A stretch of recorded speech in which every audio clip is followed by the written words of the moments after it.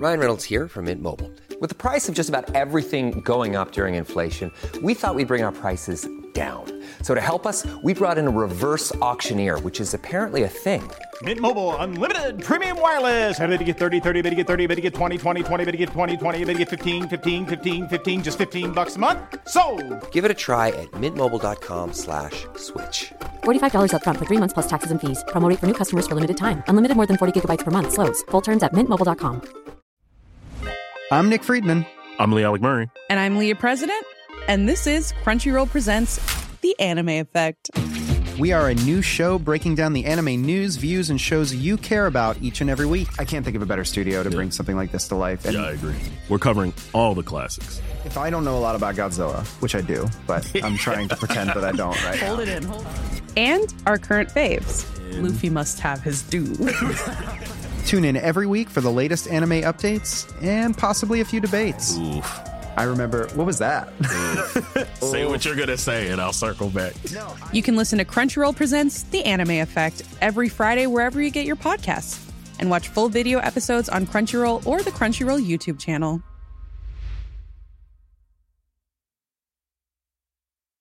Hey, I'm Ryan Reynolds. Recently, I asked Mint Mobile's legal team if big wireless companies are allowed to raise prices due to inflation. They said yes. And then when I asked if raising prices technically violates those onerous 2-year contracts, they said, "What the f*** are you talking about, you insane Hollywood ass?" So to recap, we're cutting the price of Mint Unlimited from $30 a month to just $15 a month. Give it a try at mintmobile.com/switch. $45 up front for 3 months plus taxes and fees. Promo rate for new customers for limited time. Unlimited more than 40 gigabytes per month. Slows full terms at mintmobile.com.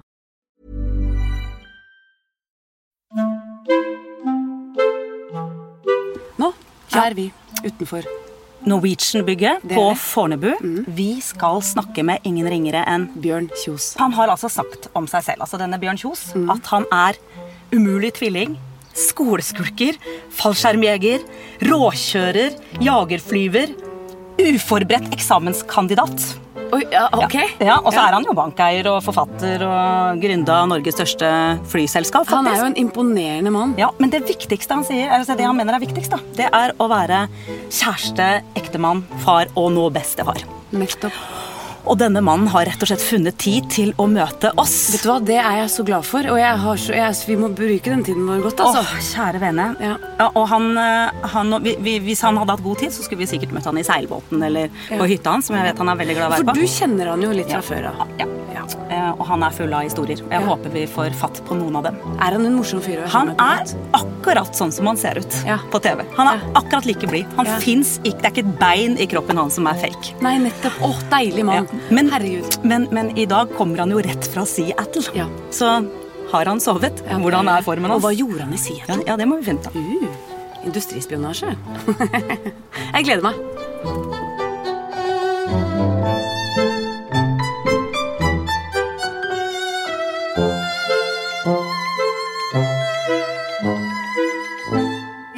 Sitter vi på kontoret til Bjørn, og vi har akkurat fått kaffe, og hvem har hentet den kaffen til oss? Jo, det er det Bjørn Kjos som har gjort det. Du må hente kaffen din selv, Bjørn. Ja, jeg gjør det, vet du. Trenger litt gymnastikk. Så bra.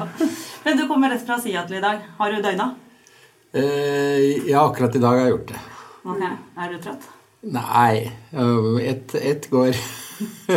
Men hva gjorde du i Seattle?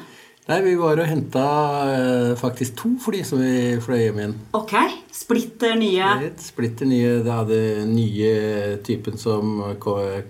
Vi er faktisk de første i Europa som får den flytypen. Det er ikke Dreamliner, eller? Nei, det er noe de kaller Max. Det er 737 Max. Hva er det som er så bra med 737 Max? Ja, de kan fly transatlantisk. Ok. Ja, det har vi jo begynt med, eller det begynner vi med, å fly fra forskjellige steder i Europa over til USA. Ja, men det er gratis da. Ja, og da flyr vi på liksom de mindre stedene, mens Dreamlineren går på de større stedene, så flyr vi da sånne mindre steder, sånn Providence og Stewart, Bradley og sånne ting, så steder som du kanskje ikke har hørt om, men det er veldig flotte steder og bor en del folk der faktisk. Men jeg må bare spørre om en ting. Hvordan klarer dere å konkurrere i andre land, på andre lands ruter? Altså, det er jo et norsk flyselskap. Ja, vi Ikke var... lenger? Nei, vi var... Det nok lenge siden vi var et norsk flyselskap. Vi flyr...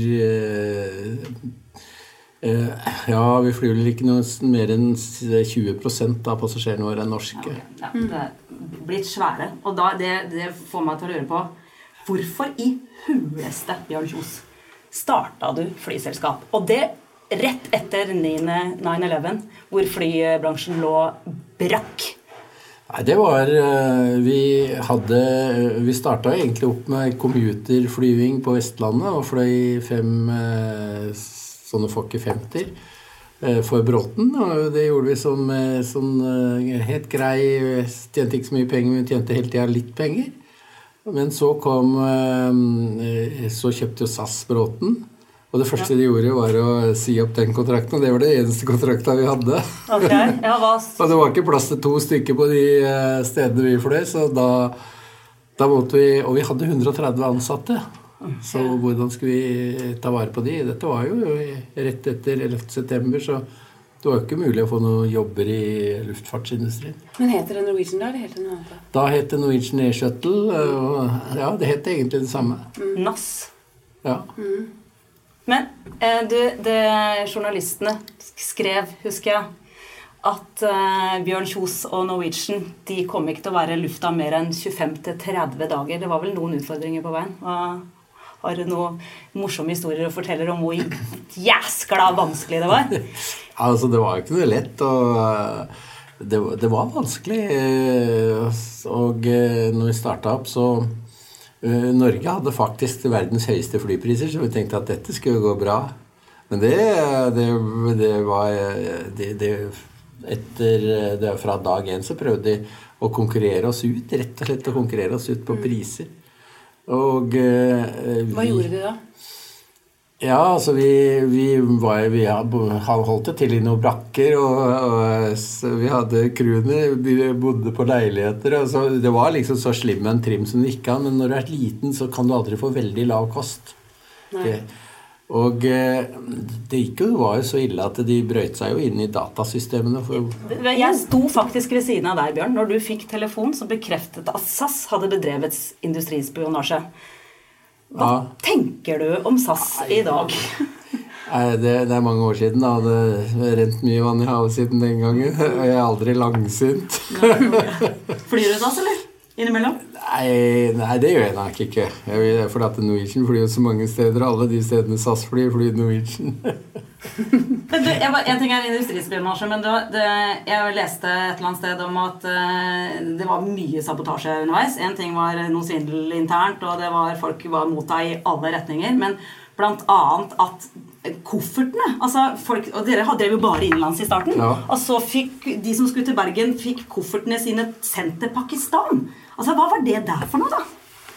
Nei, det viste seg jo da at koffertene ble løftet fra ett band til et annet band. Men hvem var det som gjorde det? Ja, det vet vi kan jo ane hvem det var, men vi fant jo, vi kunne ikke peke på noen direkte, det gjorde vi ikke. Men det var jo helt klart sabotasje. Ja, herligheten. Og så... det var en hevnaksjon i starten, liksom? Ja, de likte ikke konkurranse. De likte i hvert fall ikke at lille Norwegian skulle begynne å konkurrere. Nei. For vi hadde ikke noe der å gjøre. Nei. Jeg har jo vært på sånn flygledekurs i regi av SAS og noen andre, men med Kaptein Trygg og en flyvertinne som hadde jobbet i SAS, og som også var psykolog. Og hun hadde flydd sammen med din kone, Gerd, som da også var flyvertinne i SAS.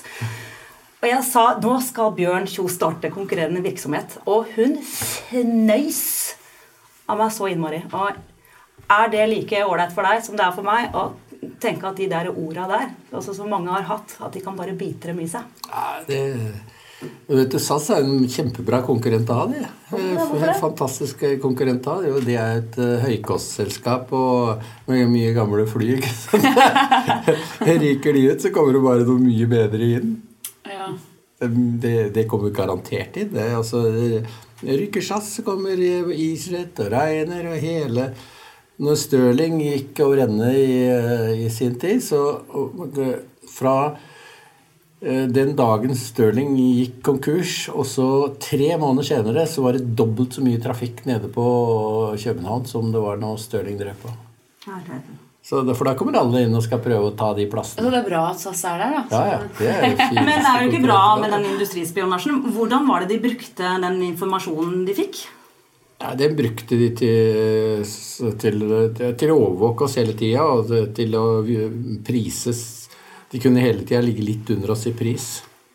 Ja, og hva skjedde da? Nei, da vi greide ikke vi å selge, ikke sant? så de visste nøyaktig, og de visste nøyaktig hva vi gjorde, og hva vi planla. Alt. Men det jo ganske interessant at dere da måtte legge ned ruter fordi at SAS utkonkurrerte dere fra rutenettet, og så skrur de da prisene opp igjen, sånn at det faktisk blir dyrere for folk å fly. Så det var jo ikke akkurat så veldig ålreit. En ting for dere, men for oss som passasjerer.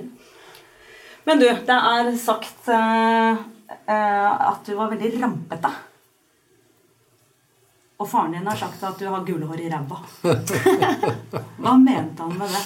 Nei, han mente vel at jeg hadde mye flaks da. Ok, og da har jeg hørt om en historie som med en tiger og noe tivoli og noe sånt. Kan du fortelle den historien? Ja, jeg husker vi det var kommet tivoli til byen, og så... det Sokna, eller det? På Sokna, byen, ja, Sokna. Ja. Der det litt mer enn 3 hus, men det ikke så mye. Men det var kommet en tivoli dit, og der... Vi var jo ikke gamle da, det var jo, så hadde vi, jeg husker ikke hvor, vi hadde fått litt penger å dra på tivoli. Jeg tror jeg hadde fått 10 kroner eller hvor mye det var. 5 kroner eller 10 kroner. Men så hadde de sånn svært lykkehjul der. Og så hadde de noen flotte, jeg mener å huske var en brandbiler de hadde på øverste hylle. Som var veldig flotte da. Og han sveiva rundt, ikke sant, for jeg hadde jo først så satsa bror min da, og han og vi husker betalte 5 kroner på hver gang, og så han tappte den tieren sin, og så satsa jeg på den første femmeren, og jeg vant jo selvfølgelig den der bilen da, og skulle vi gå, så jeg bror min var jækla lei seg, og jeg hadde 5 kroner igjen, så jeg kunne finne en bil til han. Og det trodde du at du skulle klare? Ja, det var jeg ganske sikker på. Og jeg vant jo den bilen til han også. Nei, det sant? 2 førstepremier? Har du hatt mye flaks, Bjørn? Ja, av og til. Jeg må ha litt flaks iblant. Men hva det som driver da? Det der var jo selvfølgelig tilfeldigheter. Nei, jeg tror det vanskelig å basere livet sitt på flaks, altså det tror jeg det vanskelig. Jeg må komme på en historie som jeg har lyst til å høre. Og det at du finansierte noen slalomgreier ved salg av sprit. Nei, vi hadde jo ikke penger til å kjøpe årskart på Nordfjell, altså. Så visste vi at de var jo litt glad i å ta seg en dram, de der heiskara. Så, altså, mor, hun laget vin da. Og faderen var jo mye ute og reiste, men han drakk ikke noe, men han hadde mye sånne flasker med sånne bredvidskvetter. Men den største supplanten, det var han som jobbet på gården, for han drev eget brenneri. Og så tok vi, så han var hovedsøpler da. Og vi tok og blandet det han produserte, som han ikke var klar over at det ble borte. Og så blandet vi litt vin og litt rester, og farmen hadde jo originale flasker, så blandet vi en 7-8 flasker, og så dro vi på oppi der, og så spanderte vi på heiskara den spriten, og de syntes den var kjempegod. Og da fikk vi kjøre på ski hele vinteren. Ja. Men du rett og slett flink til å gå på ski. Jeg vet jo at når du skal ta deg en liten tur på langrenn, så går han 5 mil, og gjerne lenger. Ja. Hallo, når ble det sånn? Nei, jeg har alltid likt å gå på ski. Ja. Det. En ting at du har vokst opp på Sokna. Men hvordan ble du interessert I fly på Sokna? Altså... Nei, det kom av at far min han hadde et lite fly og fotograferte gårder. Ok, og det var det marked for? Det var det marked for, så solgte de fotografiene til gårda da. Ja, ok. Og det var 2 seter, og da fikk vi av og til sitte på. Så det var starten. Ja. Men, så har jeg lest et eller annet sted at du har holdt på med seilflyving? Ja, mens jeg gikk på gymnaset, så begynte jeg å fly seilfly. Ok. Men hvorfor ville du bli pilot? Jeg hadde alltid lyst til å fly. Okay. Og jeg synes jo det å fly seilfly var kjempeartig. Det har jeg prøvd en gang. Det så deilig. Helt stille. Det helt fantastisk. Ja. Men tok du utdannelsen din I USA? Ja, fordi jeg var nesten 2 år I USA. Ja. Først I Mississippi, og etterpå så gikk vi på det egentlig mer en sånn Top Gun-skole, hvor du lærer å fighte opp I lufta og slippe bomber og sånn da. Ja. Og fart. Jeg skjønte at du holdt på med mye fart på bakken nå. Jeg har lest et sted at du har vært I retten for noe villmannskjøring. Hva skjedde? Ja, det var... jeg kjørte litt fort da, så var det liksom... Ikke bare en gang. Nå kom igjen dere. Står I boka di. Det var liksom 3. gangen I samme kontrollen. Og da hadde jeg jo farten, og jeg visste at de kom bare inn på basen, så der var ikke de. Så... Ok, nå skjønte jeg ikke hva du mente. Hvis du bare kom deg inn på basen, så kunne ikke politiet ta det? Kjørte du fra dem liksom, eller? Ja, jeg hadde jo fart. Jeg kom jo 200 kilometer. Og hva var fartsgrensen? Det var vel 60-70. Men det var jo ganske øde der da. Ja. Men de var etter deg? De var etter meg, men det kom ikke inn på basen, for da stengte de porten, for de så en blålys bak. Du prøvde å kjøre på politiet inn på basen? Ja, det kom inn på basen, og der hadde ikke de lov å komme inn likevel. Nei. Men du kom ikke inn på basen? Nei, for de stengte porten. Ja, og hva skjedde da? Så kom jo samme politimann som hadde stoppet meg 2 ganger før. Og så... Nå går det ikke lenger! Og så fikk jeg bot, og da husker jeg fikk en bot for $1 for hver miles jeg kjørte for fort, og det ble ganske mange dollar da. Og så kom men han kunne ikke, det var så mye at han kunne ikke jeg kunne ikke bare betale, jeg måtte I retten. Ja, og den rettssaken, den var vel litt interessant. Den var litt interessant, fordi at, og da kan du snakke om litt flaks da. Ja. For jeg kom opp, og der satt en gråere dommer, og jeg hadde bestemt meg hva jeg skulle liksom prøve å komme meg unna med da. Og så jeg begynte jo med at vi hadde jo kilometer I Norge, og da var det miles borti der. Jeg er jagerpilot, men jeg vet ikke forskjell på miles og kilometer. Men altså, da kommer det plutselig på helt perfekt norsk fra han dommeren. Si meg, Kjos, hvor lenge har du vært her? Ja. Hva tenkte du da? Oi! Ja, han var jo utvandret nordmann da. Ja. Han var en kjempehyggelig kar som han hadde utvandret, og til slutt blitt tatt juridikum der borte og endt opp som dommer på stedet. Så han var jo veldig hyggelig, og så sa han, det er ikke bra å kjøre så fort, vet du, for det ligger noen fulle indianere rundt omkring, så du må ikke kjøre så fort. Men jeg må gi deg bot, sånn. Og så, jeg tror jeg måtte betale $100 eller noe sånt, og så var det ganske mye penger den gangen. Men da spurte han meg om, har du råd til det? Så du kan få låne penger av meg, så. Men var det noen fare for at du kunne bli buret inn? Ja, altså, hvis de hadde... hvis du hadde blitt dømt? Jeg kunne mistet I hvert fall sertifikatet, og jeg kunne teoretisk sett... Ja, jeg kunne nok blitt buret inn hvis det hadde vært... Men nå var det jo ganske øde der, da.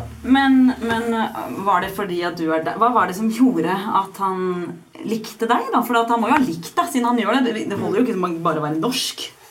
Nei, men... Nei, han kunne gi meg bot, han kunne gi meg det som verre var, så han valgte minste straffen. Da hadde du gule hår I ræva. Jeg skjønner hva faren din mente. Men etter du var ferdig utdannet jagerflyverpro, så kom du tilbake igjen til Norge? Ja. Jeg hadde jo flydd fighter da, borte I USA, og så kom jeg tilbake, og så måler de meg på sittehøyde, og jeg hadde flydd fighter lenger, og så sier de at du for lang til å fly fighter. Men har du blitt lenger da, mens du var der borte? Ja, det var det. Så det var jo mye, jeg tror det var mye tull, eller det vil si det var bare tullemåling egentlig. Okay. Og så...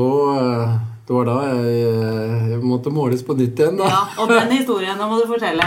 Hva gjorde du for å bli lavere? Nei, for det første så jeg tok toget fra Bodø og ned til Oslo. Jeg fløy ikke. Og døgnet før så sov jeg heller ikke. Og så satt jeg på toget. Og det klart når du sitter I 2 døgn og mer eller mindre ikke ligger, så klart at da krymper ryggraden. Så da jeg skulle måle meg, så sier ja, men herregud, du er jo langt ifra det der, du har jo masse centimeter å gå på her. Dette må jo være totalt feil, altså, måler jeg en gang til, nei, kom med det samme resultatet. Ja, der kan du se hvor feil de kan ta, så. Men hvor mange centimeter hadde du? Og jeg hadde nok gått ned 3 centimeter. Det mulig? Eller om 2 og 3 centimeter. Det mulig? Ja. Bare å liksom krympe ryggen fordi man får den... I hvert fall en par centimeter hadde nok gått ned. Ok, så hvis vi skal bli lengre, så får vi bare ligge I jæskala. Bare ligge I strekk. Ja. Ja, bare ligge I strekk. Det bra da, ferie, Line. Men, Bodø, utstasjonert, hvordan var den tida der? Jeg pleier ofte å si at det den artigste tida jeg har hatt. Ok, hvorfor det? Nei, du fløy fightere, og du var jo liksom, det var det du gjorde. Det var slikt, og drive og jagerfly oppi der, og avskjære russere av og til. Og... Ja, men var ikke det veldig skummelt da? Russere med bombefly og kald krig og...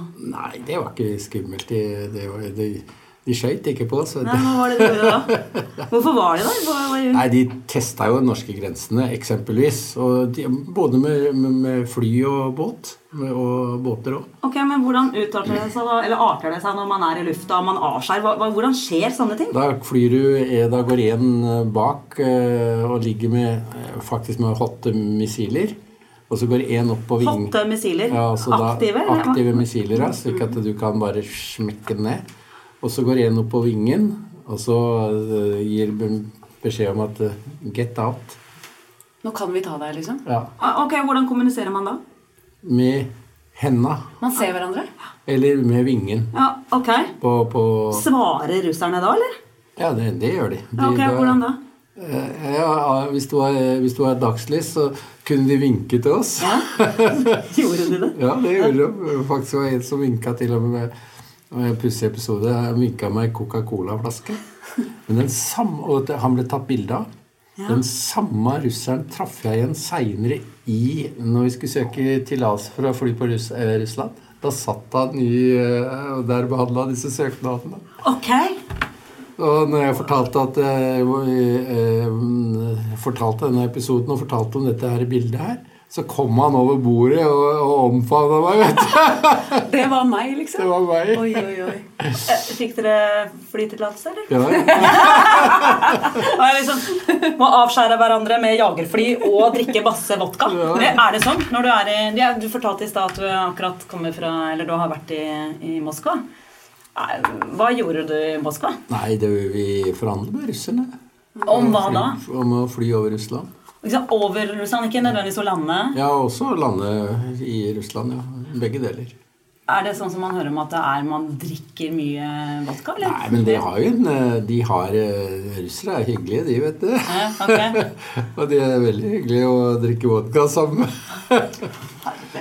Men det ligger I blodet på russere at skal du virkelig komme på innersida en russer, så må du ta noen vodkaer med han.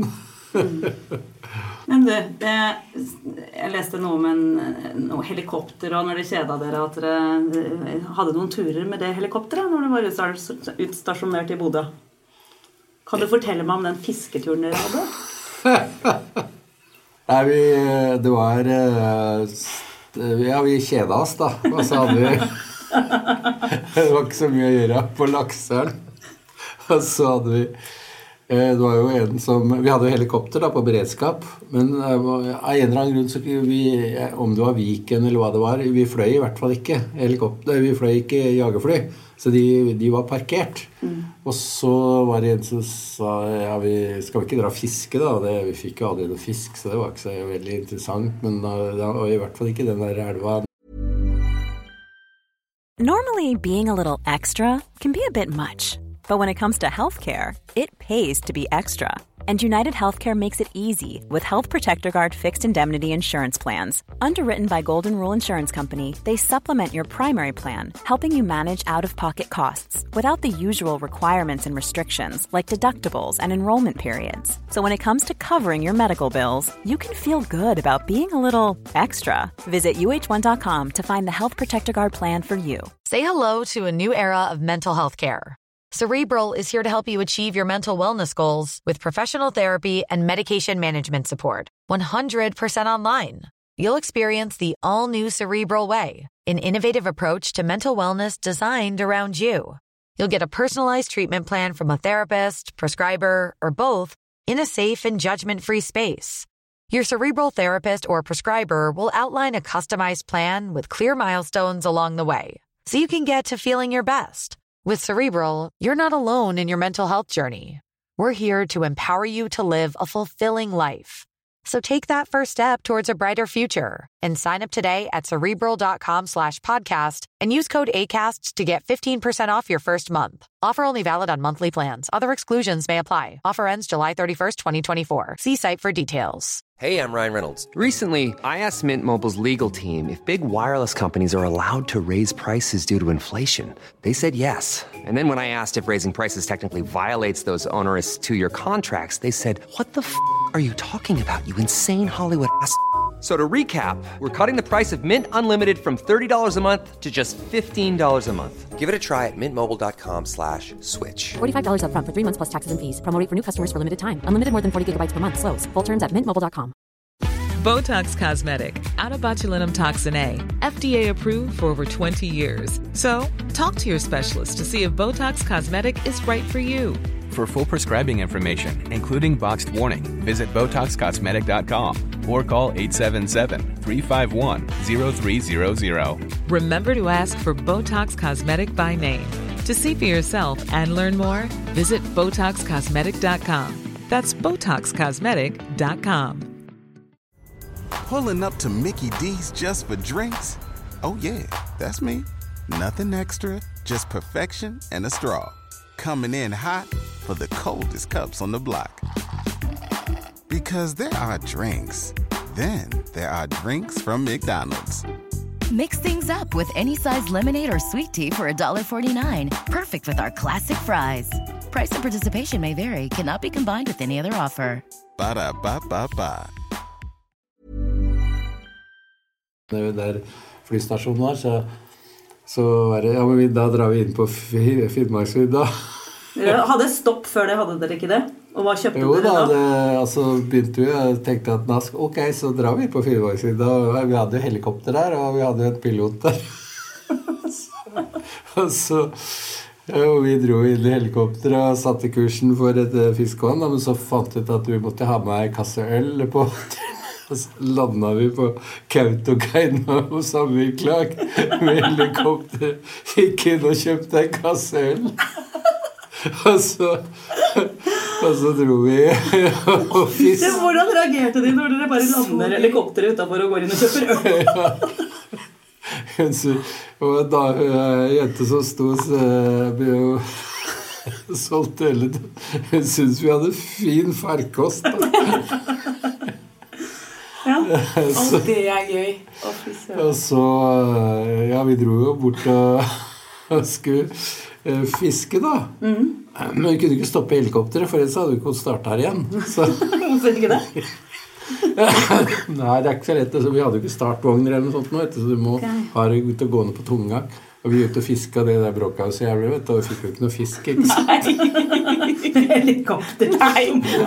Men så fant vi hadde tatt med oss garn, da, så fant vi at vi hadde tenkt å sette garn. Og så skulle vi men også, så var det jo spørsmål om vi hadde jo tenkt å svømme ut med de garna da, men det var jo så jævla kaldt vann det var fryse ihjel. Og så spørsmålet hvordan vi kunne få ut de garna, og det var jo, men vi hadde jo helikopter så satt vi i helikopter mens de tok av fløy over vannet der, så satt vi og satt ut garn og bare røska med dere fisk på veien, eller? Nei da, altså det skal røre, så har vi altså endelig satt ut garnet da, og det gikk jo fint det. Vi var jo flink til å fly, han som fløy helikopteret, en kamerat av meg. Han var jo flink til å fly, så garnet kom veldig fint ut, og da landet vi igjen, og satt der litt grann og ventet, men det kom jo ikke en fisk i garnet. Vi må få fisken i garnet. Og da skulle vi få til det. Ja, vi hadde jo helikopter. Så pisket vi da vannet mot, og da så vi jo bare stimene gikk som torpedoer gjennom vannet, ikke sant? Og vi gjorde det jo fra begge sider, og var sikker på at få med oss masse fisk. Hvor mye fikk dere? Det var helt stappet fullt det garn. Hva gjorde dere der? Løpte opp i helikopteret? Nei, problemet så begynte vi å skulle dra opp, vi greide ikke å dra det opp, for det var jo så jækla mye fisk i det. Men så hadde vi helikopter. Og så bandt vi garnet, enden på garnet på meia på helikopter, og så letta vi. Da så vi hva som lå i garnet. Det var jo, vi hadde jo sett for oss svære øretter, ikke sant? Men garnet var jo det var jo kjempesvære høl da, for det var jo en del fisk som hadde gått gjennom i 100 kilometer. Men de som hadde blitt sittende, det var noen svære, feite gjedder, vet du. Ja. Så vi hadde ikke noe annet å gjøre enn bare å dumpe garnet. Ingen fisk, ja? Ingen fisk, var bare gjedder, og gjedder skulle vi ikke ha. Hallo. Jeg lurer på, hva ditt forhold til Per Gynt? Jeg synes jo boka Per Gynt er faktisk det beste som er skrevet i norsk litteratur. Mener du det? Ja. Og hvorfor det? Nei, for det første han er jo veldig artig da, men han er jo dyp også. Så skrive en sånn bok på rim er jo helt utrolig. Men det sant at du har spilt Per Gynt? Det har jeg gjort mange ganger. Har du det? Ja, sånn sett. Ok, hva likheten mellom Bjørn Kjos og Per Gynt? Ja, den finnes. Det noe likheter? Nei, jeg tror ikke det så mye likheter. Nei, men har du spilt Per Gynt? Nei, jeg har ikke det. Bare på fest etter en par pils. Ok, da har jeg litt triks her. Det bukkerittet da, eller Nei, jeg lærte meg mesteparten av Per Gynt utenat. Ja, og? For jeg hadde jo lest den mange ganger da. Men det var en konkurranse vi hadde en som gikk i klassen din og meg om hvem som kunne gjengi mest av Per Gynt utenat. Så vi kunne stort sett Per Gynt utenat. Ja, men du sånn som hvis du får en utfordring, så gjennomfører du? Det som litt suksesskriteriet, eller? Apropos det med Per Gynt, liksom, det ganske voldsomt. Ja, altså det vel en svakhet kanskje jeg har. Du gir deg aldri, vet du skal bare gå. Ja. Men har du klitterhjerne? Nei, jeg tror faktisk det å huske sånn, det veldig mye trening. Ja, ok.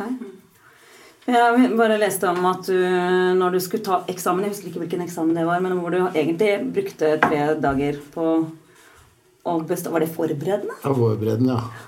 Men, jeg brukte en uke. Ja, ok. Så lang tid. Ja. Og du klarte det. Kan du fortelle om hun dama i resepsjonen, måtte jeg si? Nei, jeg hadde jo meldt meg opp på eksamen, og det var jo alt for sent. Etter å melde seg opp på eksamen fikk jeg beskjed om, og jeg ikke hadde kurs og ikke hadde gjort noe. Men det var jo 1 måned igjen til eksamen. Så jeg tenkte, det måtte gå fint. Og hun ville jo ikke, hun nekta jo plent å skrive meg inn som eksamenskandidat da. Det var hun helt imot. Og jeg hadde en lang diskusjon med henne, husker jeg. Så jo, herregud, jeg har en måned igjen. Klart må jeg kunne greie å lese den og forberede den på den tida der. Og så, nei, hun ville ikke, så ringte jeg til Tromsø, universitetet i Tromsø. Ja, det går fint. Men jeg hadde jo ikke noen bøker da. Altså, så skulle jeg få tilsendt bøker, og så fikk jeg få tilsendt eksamensoppgavene for de siste 3 årene, for jeg tenkte at jeg må jo se hva som gitt, slik at jeg kan kutte ut en del av de. Jeg rekker jo ikke alt, så her må jeg konsentrere meg om det jeg antageligvis kan komme til å få. Så gikk jo en ukes tid, og da var det 2 uker, tenker jeg det var, når jeg fikk disse bøkene. Og så skulle jeg, og jeg begynte igjen å lese, men så kom skvadronsjefen da. For da var du fortsatt i Bodø? Ja, og spurte om jeg ikke kunne hente et fly, for vi hadde fly til overhaling i Skottland. Og ja, jeg skulle bare reise over den ene dagen og fly tilbake etter flyet den neste dag. Og jo, det var jo kjempeartig det, så jeg dro til Skottland. Problemet var at det der flyet, jeg kom jo aldri i lufta med det der flyet der, for det var jo feil, så jeg ble jo sittende i Skottland, jeg ble sittende der litt over en uke. Uten bøker, eller hadde du med bøker? Nei, jeg hadde ikke med bøker. Og så, da begynte jeg å få jævla dårlig tid da.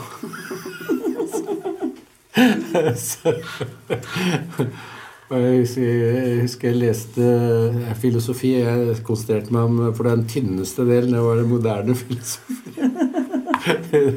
Den eldre filosofi, det var så svære, de var for tjukk, så der fant jeg det. Jeg har ikke sjans til å komme gjennom på. Før jeg reiste der, så hadde jeg hadde lest 10 sider kanskje, av en av disse filosofene. Nei, ikke så mye, kanskje 5 sider. Og det var 100 sider da, på den der. Mens da hadde jeg i mellomtiden fått disse eksamensoppgavene, så han var gitt hvert år i de 3 siste årene, så da kuttet jeg jo elegant ut han, for jeg tenkte ikke å lese han. Nei. Og det var det eneste vi fikk.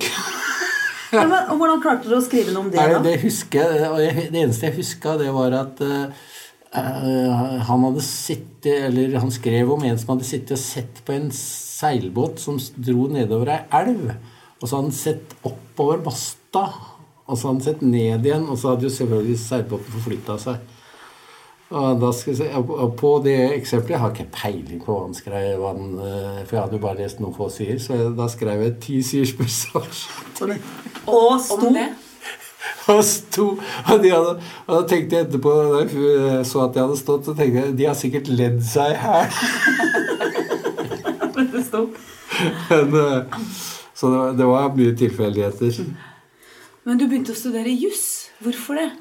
Nei, det var ja, så jeg har alltid interessert meg for å lese, det har jeg gjort. Og så skulle de holde de faktisk var noen fag i første avdeling, tror jeg, som jeg bare kastet meg med på for moro skyld. Mens du var i Bodø? Mens jeg var i Bodø. For du skulle begynne i SAS, skulle du ikke det? Jeg hadde tenkt på det, ja. Men så jeg synes det var veldig artig. Så begynte jeg å lese videre, og lese videre, og lese mer og mer og mer. Og så, jeg hadde kommet sånn halvveis gjennom studiet da. På sånn, mens jeg på fritida.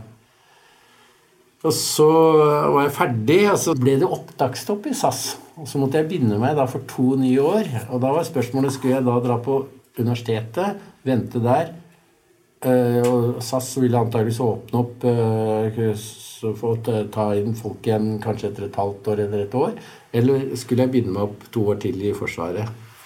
Og det var en vanskelig avgjørelse, jeg likte meg veldig godt i Forsvaret, men da tenkte jeg at søren heller, de skal sikkert ta inn folk etter et halvt eller et år, så jeg dro på universitetet da, det bestemte jeg for. Og de skulle ikke ha folk det året, så det gikk vel nesten 2 år før jeg ble kalt inn. Og da hadde jeg bare 1 eksamen igjen på universitetet, og da husker jeg at jeg ble kalt inn, og da spurte jeg om og opptaksprøvene, det gikk samme dagen som den siste eksamen. Og hvis jeg ikke tok den eksamen, så måtte jeg ta 1 år om igjen. Og jeg tenkte at shit, da dropper jeg å gå til SAS. Har du angret på det? Nei, aldri. Jeg leste et eller annet sted om en historie da du var advokat i det var en eller annen vill historie i et eller annet utland med noen sauer som sto inne i en gang, og det var noe arrest av noe skip. Hva var det for noe? I Egypt? Egypt, ja. Det riktig det. Hva var det for noe? Jeg var der på vegne av en reder da, som hadde leid ut skip til det var et tyrkisk selskap, og så fikk de ikke og de skipene gikk mellom, de frakta olje mellom Iran og Tyrkia.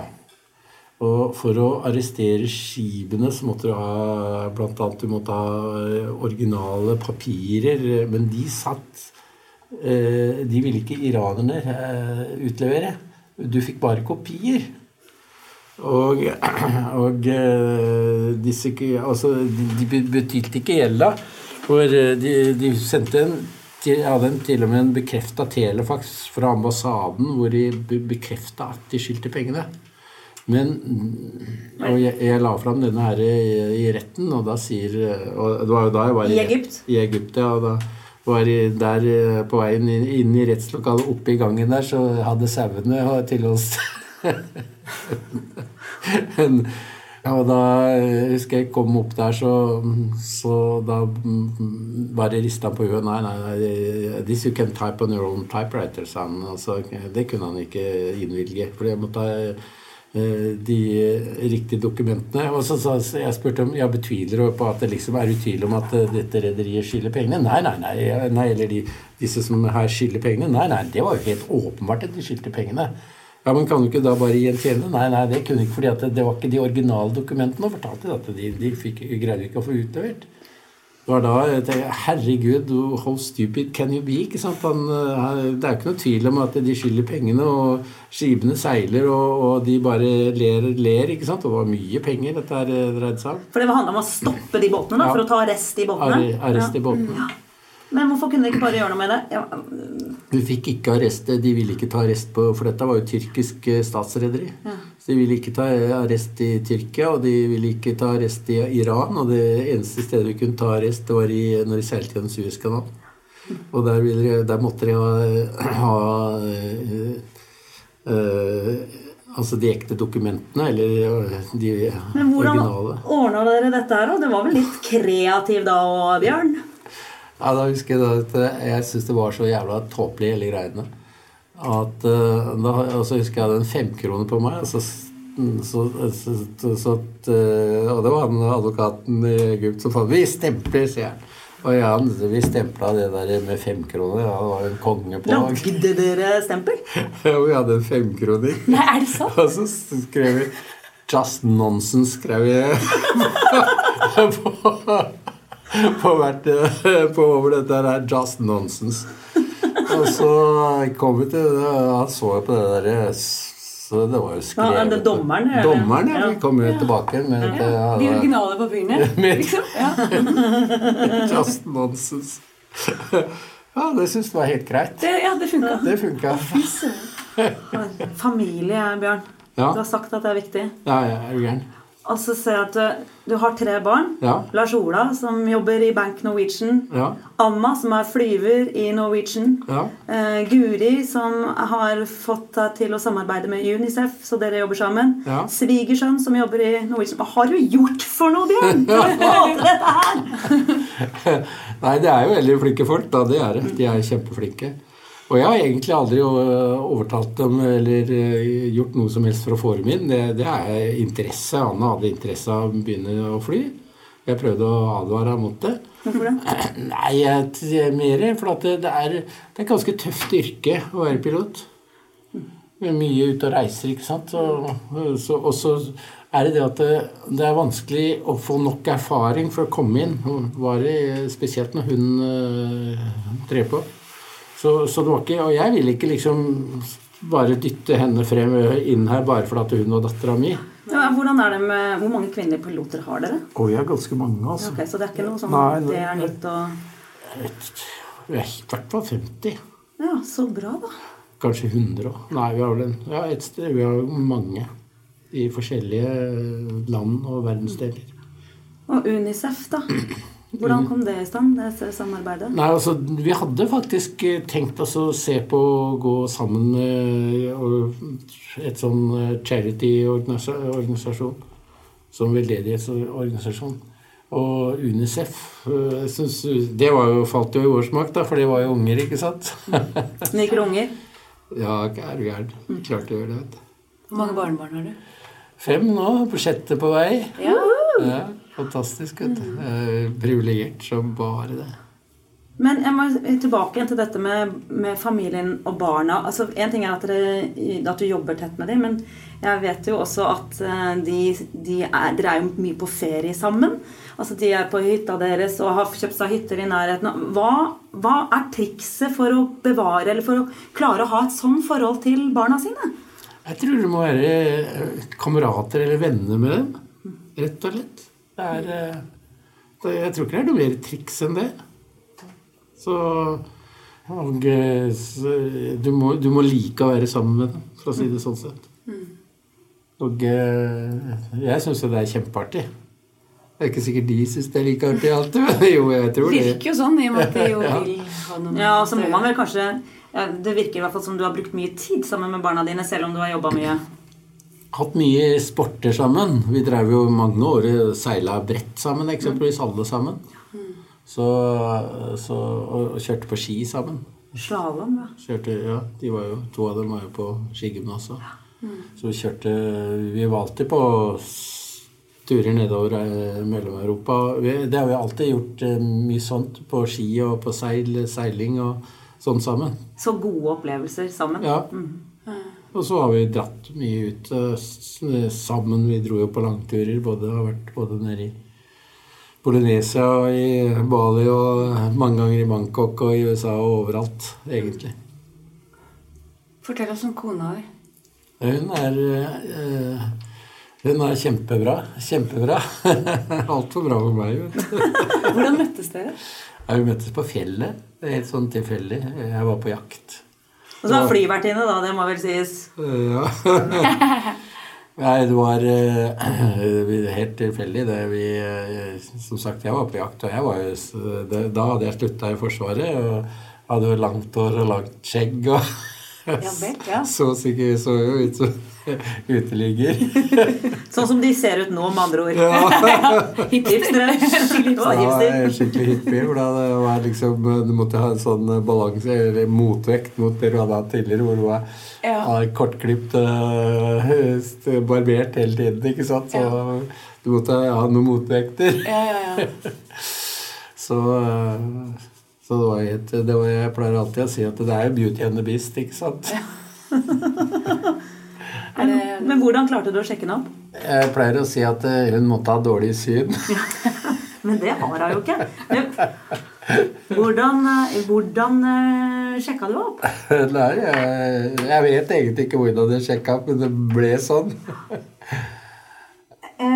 Det jeg lurer på. Du nå 71 år. Blir I hvert fall. Du blir nå hvert øyeblikk. Ja. Og så pensjonsalder I Norge 67. Du var imidlertidig konstituert som daglig leder av Norwegian. Det imidlertidig fortsatt? Eller? Nei, jeg tror jeg fast. Du fast. Men ok, hva planene dine for Norwegian?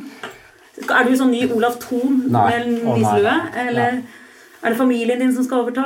Nei, det børsnotert selskap, og det liksom det må et styre finne ut av. Og nei, det jo en rå bransje som jeg inne I. Den jo helt rå, altså. Vi har jo valgt det selv, da, for vi jo gått globalt. Vi jo gått ikke bare liksom I Bangkok I USA, men vi også inne I Sør-Amerika, ikke sant? Så så det blitt over hele greia. Men hvor lenge har du tenkt å holde på? Nei, jeg har ikke... Det jækla vanskelig å svare på. Jeg vel på 10 år overtid, tenker jeg. Ja, men det høres jo ikke ut som du har tenkt å trekke deg med det første. Du skal I hvert fall ikke drive på like lenge som Ola Thon. Nei.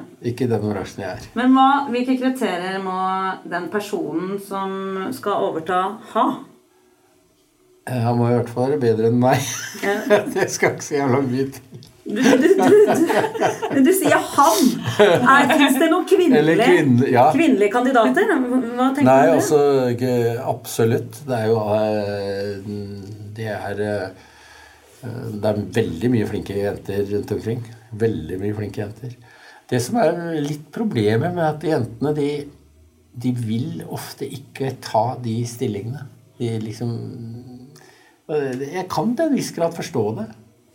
De prioriterer klokere enn menn gjør. Tusen takk, Bjørn Kjos. For at du tok deg tid til oss. Ja. Takk. Det var bare hyggelig.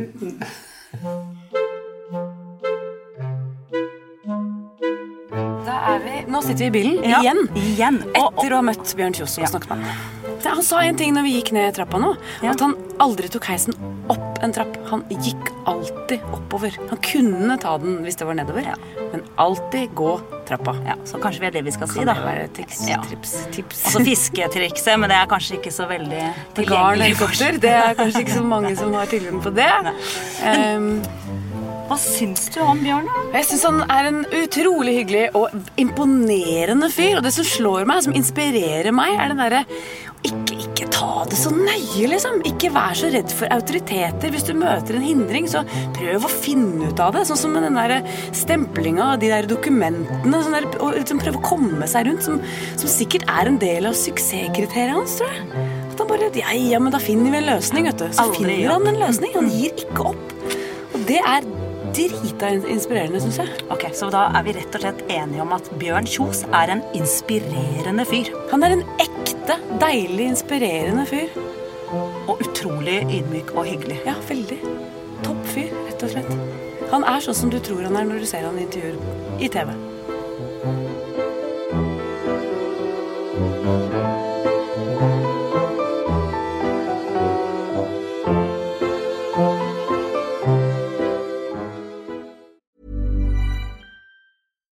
Botox Cosmetic, out of botulinum toxin A, FDA approved for over 20 years. So, talk to your specialist to see if Botox Cosmetic is right for you.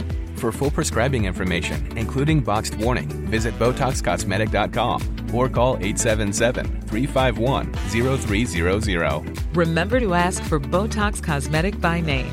To see for yourself and learn more, visit BotoxCosmetic.com.